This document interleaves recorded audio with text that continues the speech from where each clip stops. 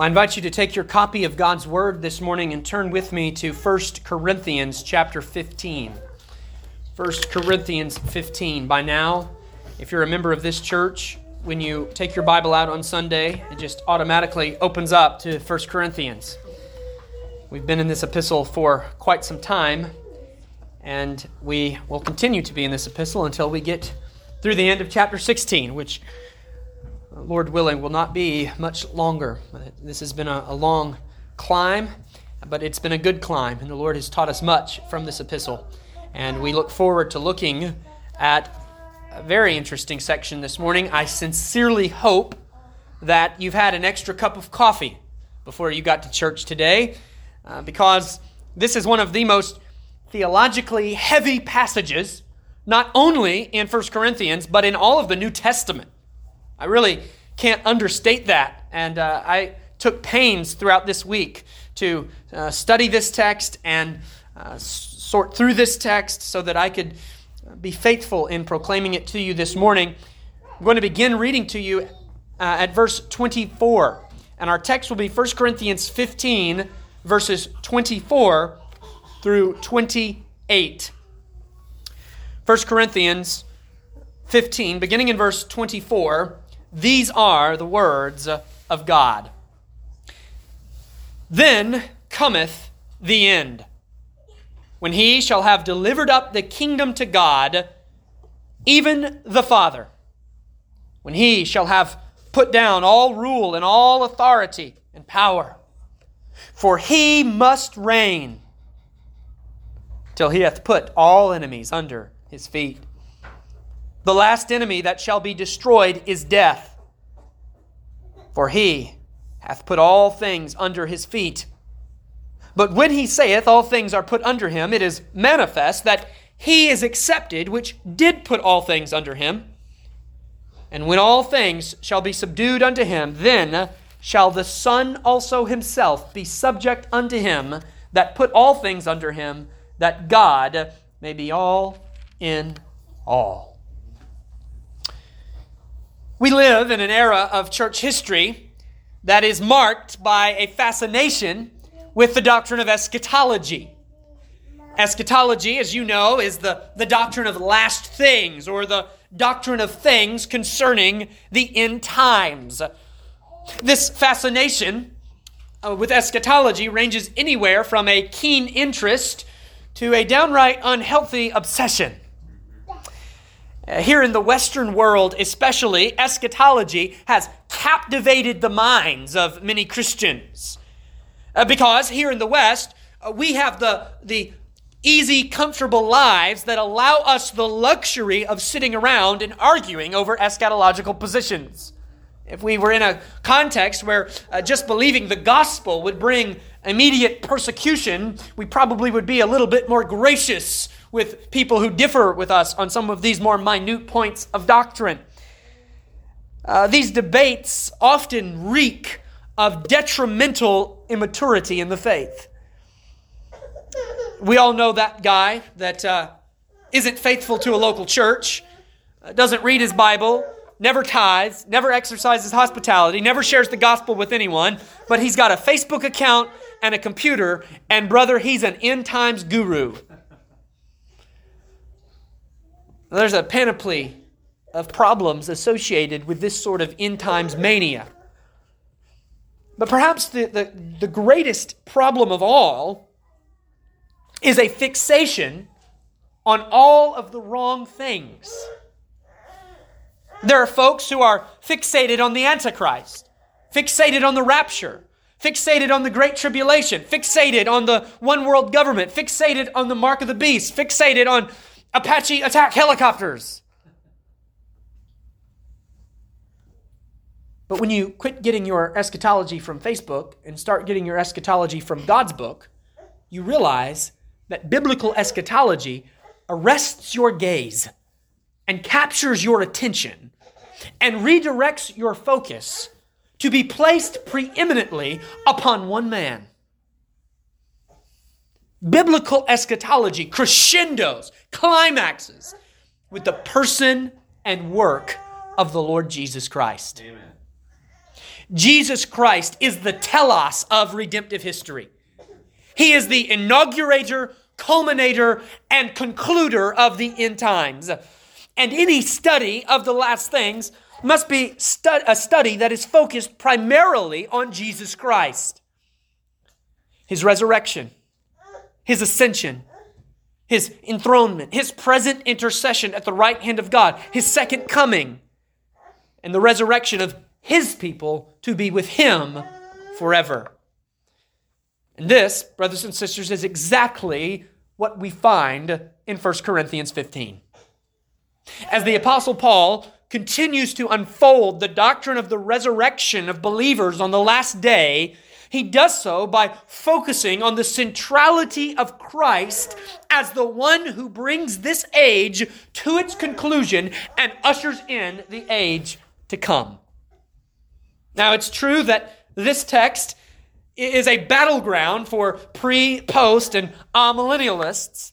They love to rush to these verses and make their arguments, and I probably spent a little too much time sorting through their different arguments this week. But let me just remind you that Paul is not writing 1 Corinthians to iron out a millennial position. That's not why he's writing 1 Corinthians 15. Paul is writing 1 Corinthians 15 to defend the doctrine of the resurrection. And he's defending the doctrine of the resurrection because the resurrection is an essential component of the gospel. Though some seem to not quite grasp this, your millennial position is not an essential component of the gospel. And he's defending the gospel because the gospel alone is the message that brings salvation to fallen sinners. And it is through the salvation of sinners that God accomplishes His purposes in the world and glorifies His Son, Jesus the Christ. 1 Corinthians 15 is not Paul's attempt to weigh in on a Facebook eschatology argument. No, Paul is doing something so much bigger in chapter 15. And it's this unhealthy obsession and misguided fixation on eschatological events that often prevents us from seeing the bigger picture. Imagine, if you will, if Paul wrote 1 Corinthians 15, if he wrote these verses to our modern American audience. And Paul is writing here and he says, Christ will deliver up His kingdom after Christ has put all enemies under His feet, and then Christ will come back, and then Christ will raise His people from the dead, and then Christ will bring about the end of the world. And then some guy in the back goes, yeah, Paul, that's great and all, but are you a premillennialist or a postmillennialist or an amillennialist? And to which Paul would say, if that's your first and most pressing question, you have entirely missed the point. Talking about something bigger, something grander in the plans and the determinate forecounsel of God, and that is what Christ has done in His person and work. So as we go through this text, all I'm asking you is don't be that guy. Don't be so hyper-focused on the specific timing of eschatological events that you miss the big, beautiful picture of what God is doing through Jesus as He brings about the end of the world. This, by the way, I could go off on so many rabbit trails here, okay? But this, by the way, is why it's important that we have a solid biblical theology as well as a solid systematic theology. You know the different systematic theology is when theologians, they categorize and they label different doctrinal points according to topic. But biblical theology is when we take a study, we take a theme, and we trace it through the narrative of Scripture. And that's what Paul is doing with the person and work of the Lord Jesus in this text. He's taking Christ and he's tracing Him all through this age unto the age to come. It's also why the further back you go in church history, it's harder and harder to find theologians speaking of specific millennial positions. Because their theology was not compartmentalized like that. Their theology was much more organic. And so we wonder, what was Spurgeon? Was he Amill or was he post-mill? Or what was Calvin? Was he Was he amill or post-mill or pre-mill? Well, those guys didn't think just in these little narrow categories of a millennial position. They thought about the big picture of what God is doing throughout all of redemptive history.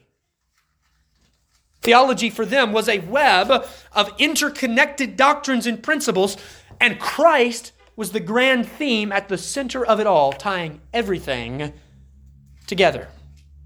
And that's how we must do theology today. Christ the center, everything flowing out from Him. So my goal this morning is not to make you a certain millennial position. My goal this morning is to show you the magnificent excellencies of Christ as the sovereign Lord of human history. And if that's your desire, to see that, then may God bless you as we dive into this text. Well, as we come to verse 24, it's imperative that you remember what Paul has already done in this chapter and what he's been doing in this chapter. In chapter 15, Paul is combating those in the Corinthian church who were denying the resurrection. Remember in verse 12, he says that there are some of you who say there is no resurrection of the dead. And he begins in verse 1 of this chapter, not by directly addressing the resurrection, but by declaring again the gospel of Christ to the Corinthians. And he does that because he wanted to frame the discussion by reminding them of what's at stake. What is at stake when we begin to question or to deny the resurrection? Well, the resurrection is an indispensable element of the gospel message. So to deny the resurrection is to deny the gospel. And to deny the gospel is to abandon any hope of salvation. Well, Paul then focuses on historical proofs for the resurrection of Christ. And even though it was specifically the resurrection of believers on the last day that some in the Corinthian church were questioning, Paul knew that these two resurrections, that of Christ 2,000 years ago and that of his people on the last day, Paul knew that these two resurrections were connected. So if he can historically prove the one, he historically proves the other. If Christ rose, so too will his people. So he presents a list of historical evidence in verses 5 through 8. Then he gives us a personal testimony to the impact of the resurrection upon his own life, verses 9 through 11. And then he gives us an examination of the consequences of denying the resurrection, verses 12 through 19. Do you remember that section where Paul said, if Christ be not raised, we have no hope. We're of all men most miserable. Those who are perished are dead. They're not with the Lord. They're not sleeping. They're lost forever if there is no resurrection. Our gospel is false. We're false witnesses of Christ if there is no resurrection. Your faith is vain. It's powerless. It's pointless if there is no resurrection. And then in verses 20 through 23, Paul gives this emphatic declaration of the believer's union with the risen Christ. As in Adam all die, so in Christ all are made alive. We see this running all throughout this chapter. And now, as we come to verse 24, Paul begins with this grand indicative statement. It's the reason why I began this morning by giving you that little spiel on a proper philosophy of eschatology. Paul begins with this statement in verse 24, "Then cometh the end." Then cometh the end.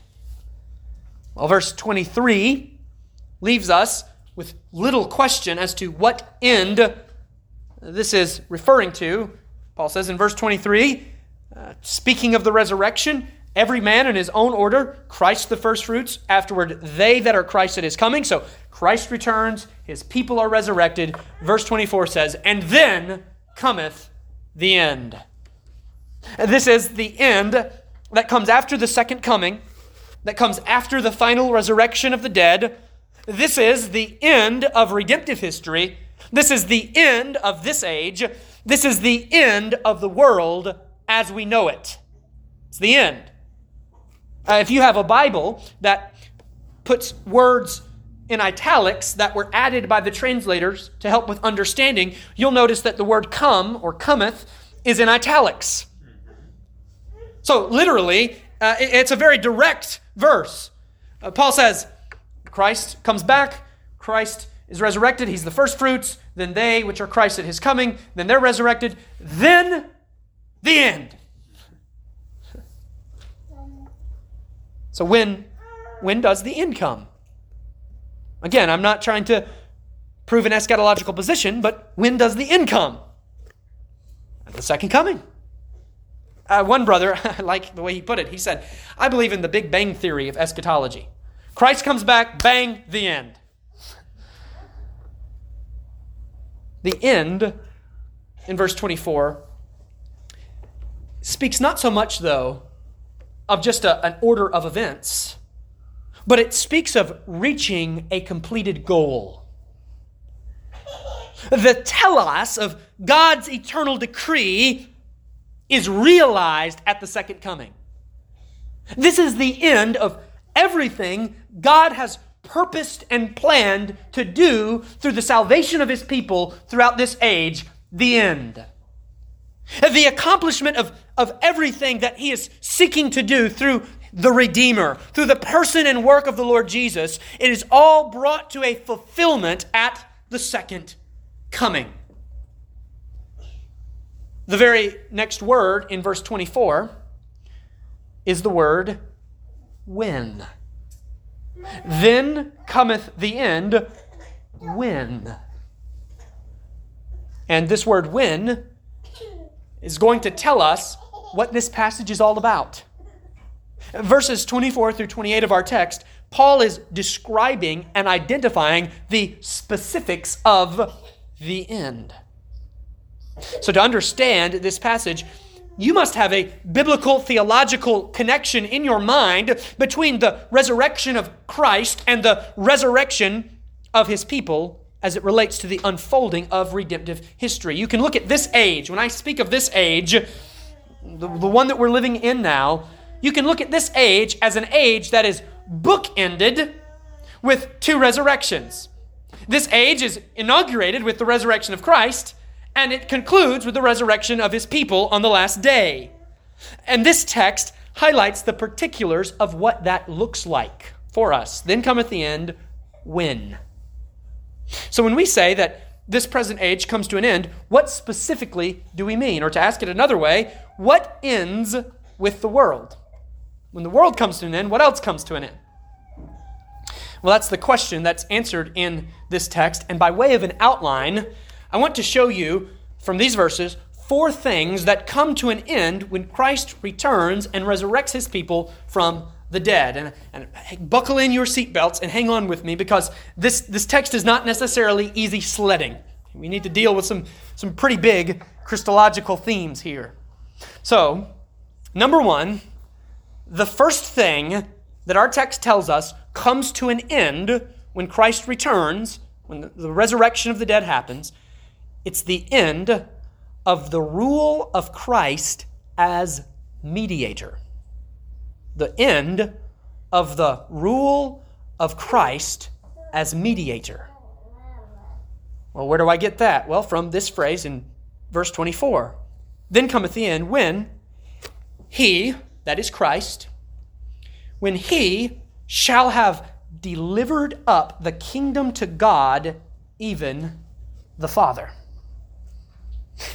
At the end, Jesus will deliver up the kingdom to his Father, and his rule over this kingdom, as he exercises it in this age, will come to an end. Well, let me tell you what this means by first telling you what it can't mean. When we speak of Christ as king, we must realize that there is a threefold understanding of his kingdom and of his kingship. Number 1, there is a kingdom that belongs to him as a divine person in which he rules exhaustively as king over all things. He is the Son of God. He is the second person of the Trinity. And as God, he rules as king over all of the created order. Well, secondly, there is a kingdom that uniquely belongs to him as the Son of God, in which he rules especially as king over the redeemed elect of God throughout all ages. Well, neither of these two aspects of Christ's kingdom can be in view in verse 24, because verse 24 speaks to the delivering up of this kingdom at the end of the age, and because Christ will never cease to be God and never cease to be the Son, he will never cease to be the king over these kingdoms. So the kingdom in view here in verse 24 refers to a third aspect of Christ's kingdom that he rules over by virtue of an office held in this age. An office that he steps into at the incarnation, and an office that he terminates at his second coming. The kingdom that Jesus delivers up to the Father at his second coming is the intermediate kingdom over which he rules in this age as the last Adam and the Son of David. The delivering up of this kingdom refers to the termination of elements of his office bearing which are incarnational and by virtue of his resurrection. They're not elements of his nature, which is eternal and unchangeable. Okay, they're incarnational. Let's see if I can break this down, and I'll ask for your head nodding participation here. Okay, let me ask you some questions and see if we can break this down. Is Jesus eternally God? Yes. Okay. Yes. Amen. Okay. Here's a more difficult question, but the answer is very important that we get this right. Is Jesus eternally the Son? Yes, he is. Amen. Okay. Jesus does not become God. Jesus does not enter into sonship. He is eternally God, and he is eternally the person of the Son. Now, here's how we should understand verse 24. Is Jesus eternally the God-man? No, he's not eternally the God-man, because that is an office that he enters into at his humanity. That is a nature that he took upon himself in his incarnation. There was never a time when Jesus became God, but there was a time in which Jesus became man. Is Jesus eternally the last Adam? Is Jesus eternally the Son of David? No, these are offices that he bears as a human descendant of Adam and a human descendant of David in fulfillment of the Davidic and gracious covenant. Therefore, brothers and sisters, my contention is that the kingdom that Jesus delivers up at the end of the age is a kingdom over which he rules not by virtue of his deity, but by virtue of his humanity. It is a kingdom over which the man Christ Jesus rules as mediator. It is a kingdom that consists of all of the elect redeemed in this age. It is a kingdom that continues to expand throughout this age as the gospel goes forth and Christ adds to his kingdom through the salvation of sinners. But one day, the fullness of this kingdom will be realized. All of the elect will be gathered together. All of the redeemed will be saved. And Christ will return to raise his people from the dead, and on that day he will present his church to himself and deliver up this kingdom to the Father. Question. When did Jesus, the God-man, the last Adam, the Son of David, the mediator, ascend to the throne of this intermediate kingdom? Jesus ascended to his throne as mediator at his resurrection. Acts 2 and verse 36, therefore let all the house of Israel know assuredly that God hath made that same Jesus whom ye have crucified both Lord and Christ, resurrected to sit on David's throne. This is what Daniel the prophet was foretelling in chapter 7 in verses 13 and 14 when Daniel says, I saw in the night visions, and behold, one like the Son of Man came with the clouds of heaven and came to the Ancient of Days, and they brought him near before him, and there was given him dominion and glory and a kingdom that all people and nations and languages should serve him.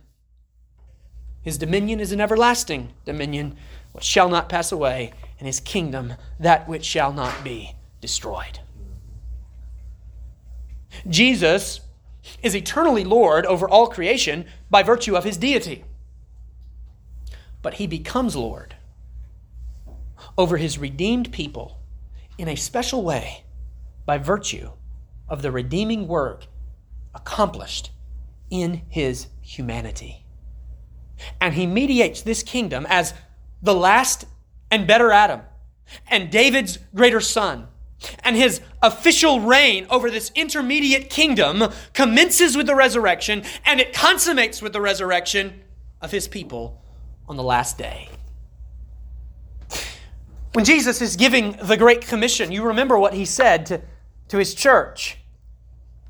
He said, all power is given unto me in heaven and earth. And we think, what do you mean, Jesus? All power is given unto you. You're God. You already had all power. Yes, he did already have all power. But when he says that, he's speaking of the power he receives in this intermediate kingdom. He's saying, I am the Redeemer who has risen from the dead and ascended to the throne. And as mediator, I possess unrivaled dominion over my redeemed people. And then he tells his church what? Go ye therefore. Therefore, because I've ascended to my intermediate throne, because I'm sitting at the right hand of God, because I'm the king of this kingdom, go. Because all power has been given unto me, go and expand my kingdom by preaching the gospel, teaching the nations, and baptizing them in the name of the triune God. Jesus tells his church in Luke 22:29, what does he tell them? I appoint unto you a kingdom, as my Father hath appointed unto me. When the resurrected Christ ascended to the throne, the Father appointed unto him an intermediate kingdom. And in the Great Commission, Jesus appoints the growth of that kingdom to his church. The Great Commission is a commission to expand this intermediate kingdom of Christ until the expansion comes to its completion with the salvation of all the elect. And then Christ will return to resurrect all the members of that kingdom, and he will deliver that consummate kingdom to the Father. When this age comes to an end, Jesus will hand over that kingdom to the Father, because his work of expanding the kingdom through the salvation of his people will be totally complete. So there is an end to the rule of Christ as mediator. But secondly, from this text, I want you to see that there is an end to the resistance to Christ as Lord. The resistance to Christ as Lord. Notice at the end of verse 24, the text says, when he shall have put down all rule and all authority and power. We've already established that the context of this passage is the kingdom that is mediated by Christ in this age as the Redeemer of his people. That's the context of this passage. And the text goes on to detail what Christ does as this king of his kingdom. And what he does is he puts down all rule and all authority and power. Christ subdues every hostile power that would disturb the tranquility of his kingdom. If you don't understand the nature and the goal of this intermediate kingdom, you will struggle to see how this can be true. You look around the world today and you see wicked men waxing worse and worse. You see sin abounding. You see countries with their rulers wanting nothing to do with Christ and His gospel, and you wonder to yourself, how can it be true that the risen Christ is ruling and reigning right now, subduing His enemies? It's true. Because the kingdom of Christ is not like the kingdoms of men. The glory of Christ's kingdom is not seen in its earthly might, but in its spiritual power. Remember what Jesus said about His kingdom in Luke 17 when He was demanded of the Pharisees when the kingdom of God should come. And He answered them and said, "The kingdom of God cometh not with observation." It doesn't come with a big flashy bang and a trumpet entourage.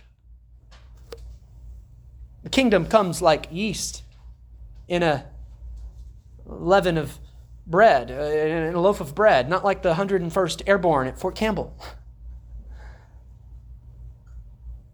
Jesus says, "The kingdom of God cometh not with observation, neither shall they say, Lo here, or Lo there, for behold, the kingdom of God is within you." The empires of this world may build a carnal kingdom with a glory that lasts 100, 200, maybe 300 years. And eventually the moths will eat it up, and the rust will destroy it, and the thieves will break through and steal it. But Jesus is building a kingdom in the hearts of His people that is characterized by a glory which shall never fade away. It is a kingdom with treasures laid up in heaven, where moth and rust don't corrupt, where thieves cannot break through and steal.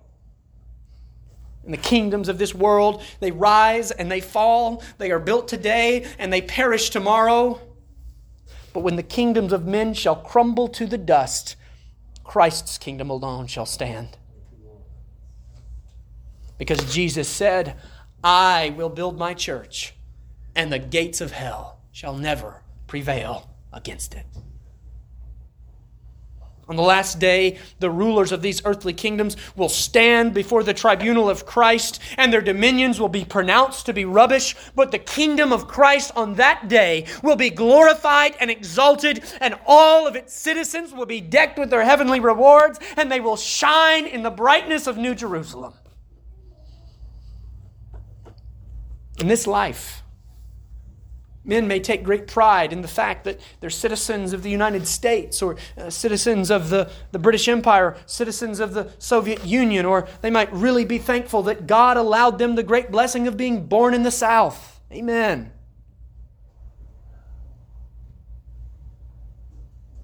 But on this day, this last day, when the end cometh, the only citizenship that will matter is citizenship in the kingdom of God. There's another aspect here to this putting down of all resistance against His lordship. The words used here at the end of verse 24, rule, authority, and power, they're used in the Bible not only to refer to the physical kingdoms of men, but also the spiritual kingdoms of darkness. As the kingdom of Christ advances in this age, the powers of darkness are overthrown as Christ liberates His people by the grace of His gospel. Demons are cast out. The spoils of the devil are confiscated as Christ establishes and expands His kingdom in the hearts of His people. Do we not see this all throughout the Gospels? As the Redeemer comes to crush the head of the serpent and to ascend to His throne, the powers of hell begin to stir. And there's all of this demonic activity that breaks out surrounding the earthly ministry of Christ. Why? Why was there such a fervor of demonic activity surrounding His first advent? Because the devil and his demons knew that the establishment of Christ's kingdom meant the destruction of theirs. He had come to bind the strong man. For the last 2,000 years, Christ has been building His spiritual kingdom through the power of His converting grace. And He's been putting down the strongholds of darkness. And He's been shutting down the outposts of Satan as He redeems His people. And this is what He will continue to do until the last of His elect are saved by His gospel, and all the forces that oppose Him are completely and utterly subdued and defeated. Verse 25, for He must reign till He hath put all enemies under His feet. This is a direct citation of the most quoted psalm in all of the New Testament. It's a messianic psalm which tells us of the Father's mandate to the Son. When Jesus sat down at the right hand of the Father said to Him, Son, you reign over this kingdom that I've appointed unto you until you conquer all of your enemies and you put all of your foes under your feet. You stay right here at my right hand until your utter victory has been realized. Oh, but doesn't it cause your heart to rejoice this morning, to know that there is coming a day when the Father will say to Jesus, the salvation of your people is complete. Go and deliver your kingdom up to me. Son, go get your bride. You ask, when will Christ return? Not until His reign as Lord over His intermediate kingdom is complete, and all His people are redeemed, and all His spiritual enemies are put under His feet. It's what He's doing right now at the right hand of the Father. So there's an end to the rule of Christ as mediator. There's an end to the resistance to the lordship of Christ. Thirdly, there's an end to redemption applied. There's an end to redemption applied. Notice verse 26. It says, the last enemy that shall be destroyed is death. As we've seen before in this chapter, one of the reasons why the doctrine of the believer's resurrection on the last day is so vital is because our future resurrection marks the completion of our redemption. Jesus did not die to save some of us. He died to save all of us. He didn't just die to save what is immaterial about you, but He died to save that which is physical also, your body as well as your spirit. And at our resurrection, our bodies will join our spirits in regeneration and in glorification. And the redemption that was accomplished once and for all 2,000 years ago when Christ died on the cross will be applied to our whole person. The redemption that Christ has accomplished has not yet been applied to your body. And I'll prove it to you, because as you live the Christian life and as your spirit grows stronger and stronger in the Lord, your body grows weaker and weaker. And the last enemy, which is death, which can never touch your spirit, hallelujah, praise the Lord, that last enemy will one day overcome your body, and you will die, because your body has not yet received the application of the redemption that was purchased for it on the cross. But brothers and sisters, your body will receive redemption. Your body will receive a regeneration and a sanctification and a glorification and all of the effects of sin and all of the aches and pains of sin and all of the complications of sin and all of the diseases and the scars of sin. All of them will be wiped away in the glorification of Christ when He creates all things new, including your body. And at the resurrection on the last day, our triumphant Redeemer will assert His final victory over this last enemy. Death will lose its sting. The grave will lose everything that it has ever gained. And Christ alone will stand victorious on that day when He comes to resurrect the dead. Christ secured a victory over death in his resurrection, and he will exercise that victory in totality at his second coming. Christ will apply his purchased redemption to our physical bodies, and that application will result in the reversal of everything death has ever done to us. At the end of this age, at the final resurrection, the end of redemption applied will come to pass. The last act in the Ordo Salutis, our glorification, will be realized, and we will enter into the eternal eschaton with Christ in a glorified body to worship and serve and praise Him forever. But the saints, you and I, are not the only ones to receive a peculiar glory in the age to come. Fourthly, and lastly, when the end comes, there will come the end of the relinquishing of Christ's pre-incarnate glory. The end of the relinquishing of Christ's pre-incarnate glory. Believe it or not, I'm trying to break this down as simply as I can. Verse 27 is a quotation from Psalm 8 that reiterates the total dominion that will be realized at the end of this age. For He hath put all things under His feet. But when He saith that all things are put under Him, it is manifest that He is accepted, which did put all things under Him. That phrase has been a hang-up for many throughout the history of the church. What you need to understand is this. In His humiliation, in His incarnation, Christ came to this earth and veiled Himself in human flesh. He was made, even for a little while, a little lower than the angels. But God visited Him and granted Him a dominion so that all things might be put under His feet. So the humiliated Christ was given a dominion to put all things under His feet. And then the text tells us, but when it says this, it's manifested that He is accepted, which did put all things under His feet, simply meaning this: when we say that all things have been put under the feet of Christ, obviously we don't include God the Father. We don't mean that God the Father has also been put under the feet of Christ, as if He is somehow lesser than or inferior to the Lord Jesus. But then notice verse 28. This is the quagmire here for us.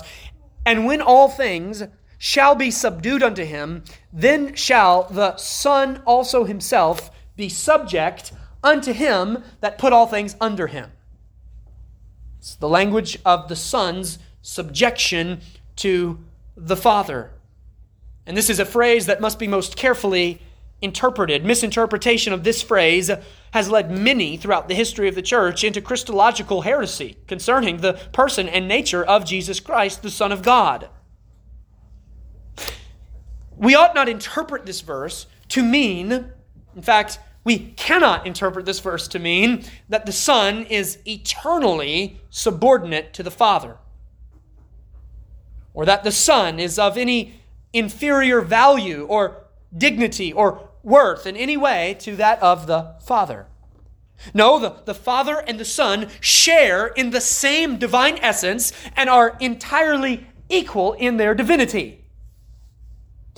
Rather, similar to how we must understand the intermediate kingdom, this subjection here again is essential to His humanity. This is not the subjection of the Son as Son, but of the Son as incarnate. When the God-man delivers up the intermediate kingdom, He lays aside His office as mediator. There's no more need for an intermediate kingdom because in the age to come, the saints dwell in the immediate presence of God. And in the age to come, Christ will still be the prophet of His church, but He will no longer teach through His Spirit and through His written word and through His ordinances, but He Himself will be the immediate light of the saints. In the age to come, Christ will still be the priest of his church, but he will not plead for us and intercede for us in the same way he does now. In the age to come, Christ will still be the king of the church, but he will not rule as mediator and his heavenly throne while we are on earth, but he will rule as our immediate king with we his people around his presence in his celestial throne.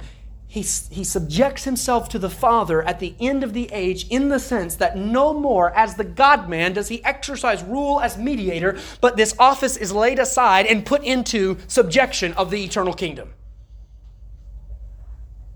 That God will be all in all. That's why he does that.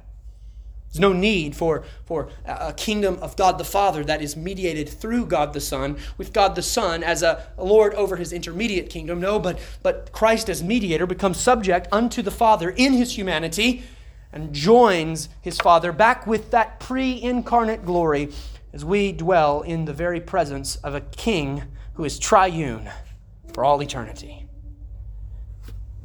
Christ will not rule anymore as mediator. He lays aside that office. And when God is all in all things will be as they should be. When Jesus prayed in the Garden of Gethsemane, he prayed this petition, "O Father, glorify me with thine own self, with the glory which I had with thee before the world was." The glory that he had with the Father before the world was. He's saying, glorify me with that glory. Well, he received an answer to that prayer in 3 stages, didn't he? He received an answer to that prayer on the cross. He received an answer to that prayer 3 days later when God raised him from the dead. But the fullest and final answer to this prayer comes at the end of this age when Christ resumes his pre-incarnate glory, which he had before the world for us to behold. We will behold the pre-incarnate glory of God in Christ. Calvin said of this verse, and that's what you do when you preach a difficult verse, you quote Calvin so nobody can come and tackle you after the service. Calvin said about verse 28, "Thus then Christ will be subjected to the Father, because the veil being then removed, we shall openly behold God reigning in his majesty, and Christ's humanity will then no longer be interposed to keep us back from a closer view of God." He didn't become a man for his benefit. He became a man for our benefit. He didn't become a man to reveal more of his divine glory. He became a man because we had no ability to perceive any of his glory whatsoever. But one day we will perceive his divine glory. And he will lay that humanity aside, and we will behold him without a veil. Brothers and sisters, I ask you as we close this morning, are you longing for this day? Are you longing for the day when the end comes? Are you longing for the day when Christ will return and resurrect you from the dead? Are you longing for the day when he will deliver up a kingdom to his Father that includes you as a citizen?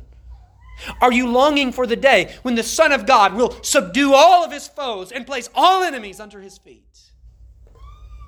Are you longing for the day when there will be no veil that prevents us from basking in the glory of our great almighty triune God?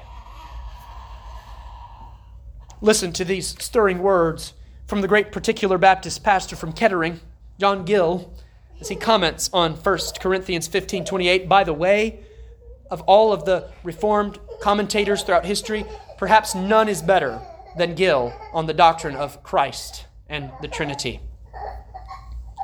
Gill says this, when it says that God might be all in all. Gill says, "For by God is not meant the Father personally, but God essentially considered, Father, Son, and Spirit, who are the one true and living God, to whom all the saints will have immediate access, in whose presence they will be and with whom they shall have uninterrupted fellowship without the use of such mediums as they now enjoy.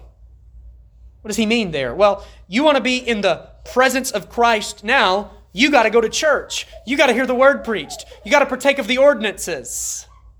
But Gill says there's coming a day in which we will have uninterrupted communion with him without the use of any means. Behold him face to face. All the three divine persons will have equal power and government in and over all the saints. They will sit upon one and the same throne. There will be no more acting by a delegated power or a derived authority. God will be all things to his saints immediately without the use of means. He will be that to their bodies as meat and clothes are without the use of them. And all light and glory and happiness to their souls without the use of ordinances or any means. He will then be all perfection and bliss to all the elect, and in them all, which he not now is not, because some are dead in trespasses and sins, and under the power of Satan. The number of them in conversion is not yet completed. And of those that are called, many are in a state of imperfection, and have flesh as well as spirit in them. And of those who are fallen asleep in Christ, though their separate spirits are happy with him, yet their bodies lie in the grave and under the power of corruption and death. What's Gill saying? He's saying that the elect of God are all scattered. Some are dead in the grave with their spirits in heaven, bodies in the grave. Some are not yet even born. Some are born but not yet converted. Some are converted but they still have an unglorified body. They're all in a different place. But then, on that day, all being called by grace and all being raised and glorified in soul and body, God will be all and all. This phrase expresses both the perfect government of God, Father, Son, and Spirit over the saints to all eternity, and their perfect happiness in soul and body, the glory of all which will be ascribed to God. Oh, brothers and sisters, I don't know about you, but when I consider a text like this and a truth like this, that there's coming a day in which my body will be glorified, I will be surrounded by all of my brothers and sisters throughout all of the ages, and I will dwell in the immediate presence of God. I love this church, and I love you all, and I love what we're able to do in this age, but I read that and I say, even so, come, Lord Jesus. May he save his people, and may he hasten the day when this is our reality. If this day doesn't bring you joy, perhaps this day even brings you fear. Perhaps this day even brings you trouble in your mind and in your conscience as you think about an eternity, not in the immediate presence of God, but an eternity separated from God. If that is you, I urge you and plead with you this morning. Turn from your sin. Repent of your wicked way. Place your faith in the Redeemer, in the Mediator. See him as the true and better Adam. See him as David's greater son. See him as the Lord of glory, who descended from off his lofty throne and stooped to do and die and shed his blood on the cross of Calvary and went into a borrowed grave. But brothers and sisters, in the grave he did not stay, for it was not possible for death to have hold upon him. Death on that Friday night swallowed up the Lord Jesus Christ. And death on that Friday night was feeling pretty good about itself. Death on that Friday night was thinking to itself, I don't think I've ever had a better meal than this meal. Death was saying to itself, oh, Moses and the prophets, they tasted pretty good, but I've never had a meal that was quite as delicious as this meal. And death had swallowed up the Lord Jesus, and death had Jesus in its stomach. But then on into Saturday, death started feeling a little bit of indigestion. Death started to feel a little bit of nausea. And death couldn't find Pepto-Bismol to ease its discomfort. And Death couldn't take any Imodium to stop what was happening inside of it. Death came to the realization that death would not be able to hold down this meal. And brothers and sisters, early on a Sunday morning, death spat up the Lord Jesus Christ because it was not possible for death to have a hold upon him. And one day, when Jesus returns, he will take all the spoils that death ever thought it had, and God will be all in all. And so we say, even so, come, Lord Jesus. Father, we do thank you in Jesus' name for your goodness to us. We thank you for this text of Holy Scripture. And we thank you for the reality of what Christ has done and what he promises to do at the consummation of this age. Oh Lord, we love you and we thank you for these precious gospel truths.